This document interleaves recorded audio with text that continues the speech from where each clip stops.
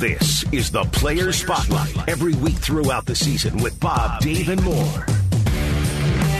right, it's the Player Spotlight. We got Shaquem Griffin for the first time joining the show. I don't think, Jim, have you talked to Shaquem? Have not. I have not talked to Shaquem. First time. Last time I talked to you, yep, exactly. I talked to you on the sidelines of the Jacksonville game in 2017. You were down on the field seeing your brother down there, and I was like, I have to meet this guy. Yeah. Because I've watched you play, and just very inspiring to watch you play linebacker. What was that like that year? Because you and your brother, obviously, very tight. We just had Jacob Holster in here, who also has a twin brother. What was that year like when you were away from him? He was his rookie year up here in Seattle, and you were still at UCF. It was a time that was definitely different. You come from doing everything together. If it's coming to waking up, going to sleep, or just going out to eat, everything was the same. So I think the hardest part for me was taking his pictures down off the wall in his room when soon we had this. He just left, went up to Seattle. I had to clean his room out, and I ended up taking his room after that. His room had the bathroom inside of it, so I ended up putting all his pictures. I just remember putting his pictures in the closet, and I always faced them all against the wall. I didn't want to see his face. It was a sad part of it when it was. You go into his room and then you see all the pictures of him and it's like, dang, he's really gone. And then it just all set in. So, in the beginning it was tough, but we created something where, if it was not on the phone, we was playing a game with each other, playing online or something. And it wasn't just us talking about football. It was just us just talking. Yeah. So we was able to talk every day. Literally every day, Monday through Sunday, 2-3 times a day. So still having the same little arguments, still having the same thing, still having our same disputes. It's crazy. It's nothing changes. Nothing changes. That's sad, man. I didn't realize that you had to take his pictures down. Yeah. Oh, that's the hardest part. It's why he didn't do this before he left. Yeah. He left the whole thing together, the bed sets, everything. I had to take everything down and put my stuff in there. I had to do all the work.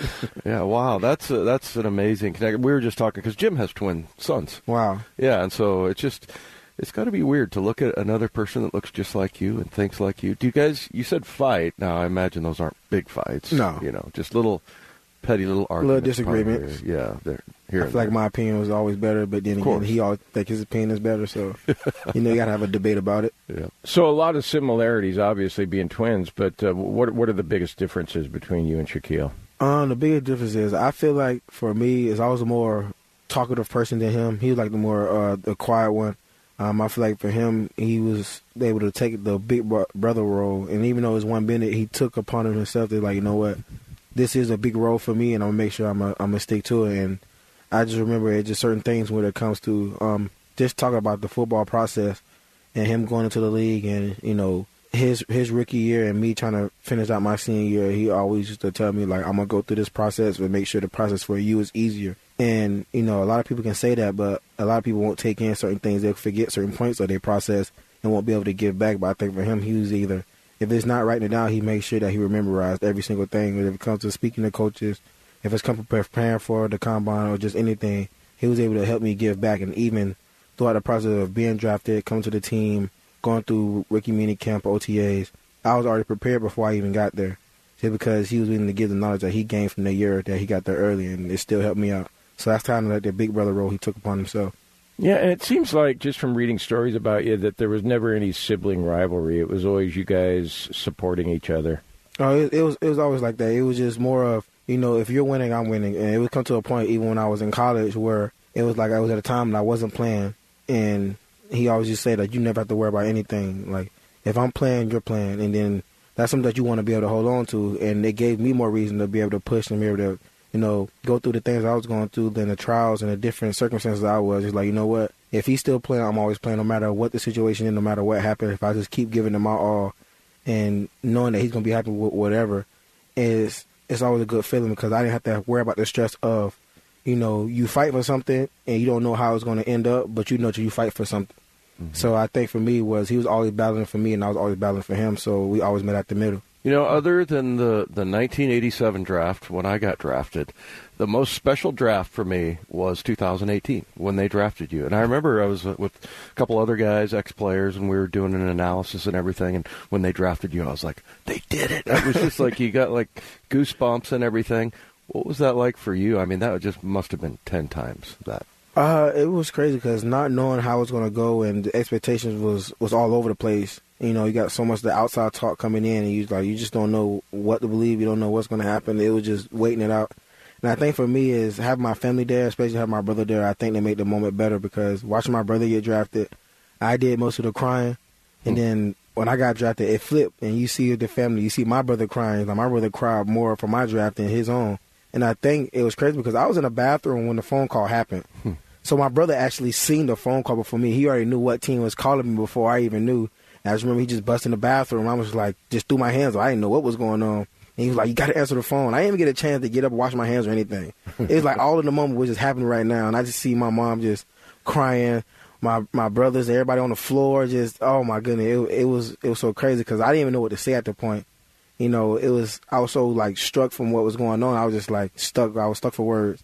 And then my brother was like, say something. And then that's when everything happened after that. So you went through the rookie year. Now you're in your second year. How have things changed this year from last year? Just having a better understanding. I think from last year to this year, you know, the game slows down definitely. And you can kind of tell when it comes to, you know, players, when it comes from their first year to their second year or a year on.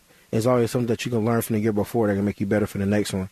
And I think it all comes to growth. And just having the guys in front of me like Bobby Wagner, KJ Wright, and Michael Kendricks, you know, you can learn so much from them. And, you know, I feel like we get put in a good situation where I'm able to take in so much good knowledge from great players. And, you know, they took us all in. So, I mean, that's kind of cool. And I think for me, for this year, is just being able to slow the game down for myself and making sure that I can be able to understand what's going on out there. And now, instead of me playing like a rookie, you can start playing more like a vet. And, you know, that just all goes through time. Man, you even sound like your brother. Do you hear that, too, that your voices are the same? No, I feel like I talk way better than my brother, but I'll take what I can get. So you guys wrote a book, and did you go like on a book tour? Oh, yes. All over the United States? I did not know doing a book tour was so busy. Like, I thought it was like, you know, you get to travel places and talk about a book, but I didn't know the increments of times that you be talking about a book. It's like literally hour after hour, minute after minute. It's like, if you're not doing this interview, you're doing the next. If you're not doing this interview, you drive to the next station to do another interview. It's like, it was a fun experience, and I'm glad I was able to do it with my brother. I feel like if I was doing it by myself and going to different areas, I was like, man, I'm so tired of this. But they made the experience doing it with my brother so much fun because we not only experienced something that we wanted to tell the entire world, that we wanted to tell our background of our story and how we want to be perceived. I'm doing it right along with my brother. And, you know, you talk about certain things you want to do as a kid growing up, and then when you be able to accomplish that, you know, it just feels that much better when you sharing a moment. How cool is that for you, too, when sometimes you'll have kids that, you know, have lost a limb or something like that, and they'll come down on the field. I see them sometimes after games. You'll take those kids. It's got to be pretty cool to be that inspiring to people. Oh, yeah. I mean, it definitely is. It's always a special moment for me because that's when you know that it's bigger than just yourself, and it's bigger than just the game at that. You know, when you be able to show people that, you know, if you just put your mind to something and you put your sole focus on one thing and being able to push as hard as you can, even when times get hard, you still willing to push through it to accomplish what you want. You know, it's an amazing feeling. I'm glad I'm able to share that with those. And for them to be able to, taking me all in with open arms and being able to show me their story and what they went through and what they're trying to accomplish, you know, it's a better feeling for me because, you know what, I can understand where you're coming from. I know what you're fighting for, and I know what odds are against you. I know how people are going to perceive you. You know, when some people see things that's unnatural, that's not seen before, it's like they're not going to say they seen it. Like, they're not going to believe it at first until you actually do it. And I just feel like, you know, me being put in a situation for me to show others, you know, it's going to be more of us going to be able to come out and come from the shadows and, you know what, I'm not going to worry about what you think about me and what you feel about my dream. I know what I want in my life, and I know what I'm going to do and what I'm going to push for. So it's just amazing to see all that unfold. It sounds like you were really pushed by your dad, too, right? The backyard workouts, what was that whole thing like? Oh, it was very intense. It was very intense. I think for me and my dad, just showing me the ways of football. And it started off kind of rough, especially I think the first thing was trying to catch a ball. You know, I took a lot of shots to the face before I was able to learn. But I think the tough love from him towards me was great, and I really appreciate it. And he's always saying, like, you won't like it now, but you're going to love me later. You won't like the process now, but you're going to thank me later for it. And I just remember me trying to catch the ball, and I was like, this is not for me. He's like, one day you're going to stop the ball from hitting your face. I'm like, you're right about that. 'Cause I'm sick of it. They said, no, I ended up learning how to catch. And then it was like, from there on, it's like, I'm going to keep pushing you, because even if you feel like you can't push harder, I know what's in you, so I'm going to keep pushing it until it comes out. Yeah, and I'd say as a parent, that's a protective thing. I mean, he's doing that to prepare you for the real world. Yeah. Yeah, that's very cool. I love hearing that part of it because, yeah, it's just, I mean, that's just something in life that you have to get past and get through. So, very cool. So, how's special teams going?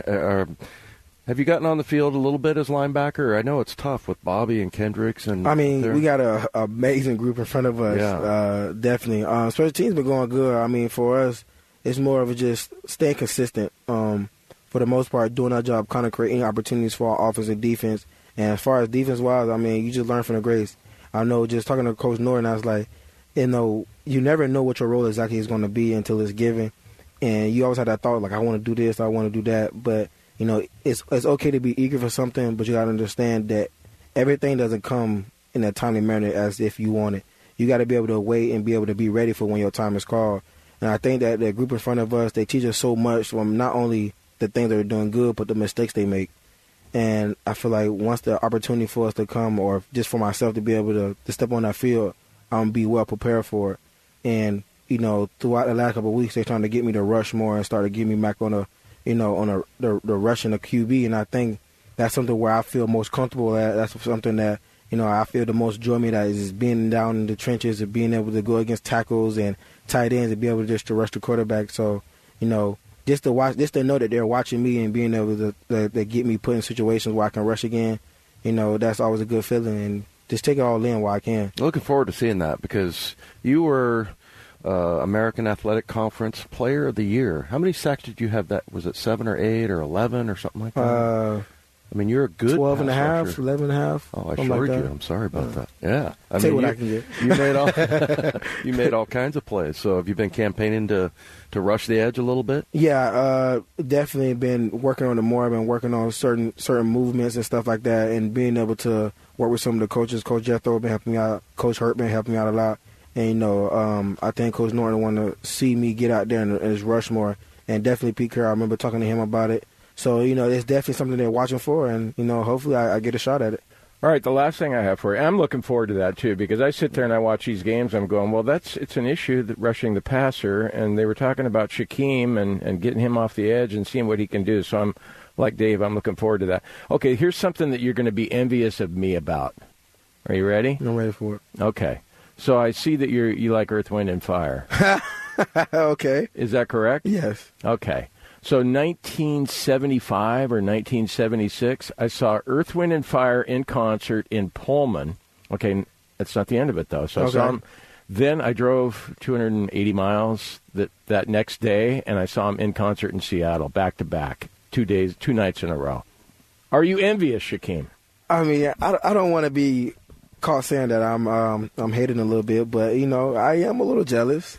Obviously, I wasn't even thought about around that time, but for you to be able to experience that, let's just say I'm just going to live through you, and I'm pretty sure that was an amazing experience. You know what? That's a nice answer. I would have said, well, good for you. Something like that. Well, I had to turn it around a little bit. Well, he likes Earth, Wind, and Fire. And, good for you. He tried to rub it in my face. He wasn't born until 30 years later, but... Shaquem, we got to let you go, but we could talk another hour with you. Thanks for joining us. Oh, thank you for having me. Appreciate that.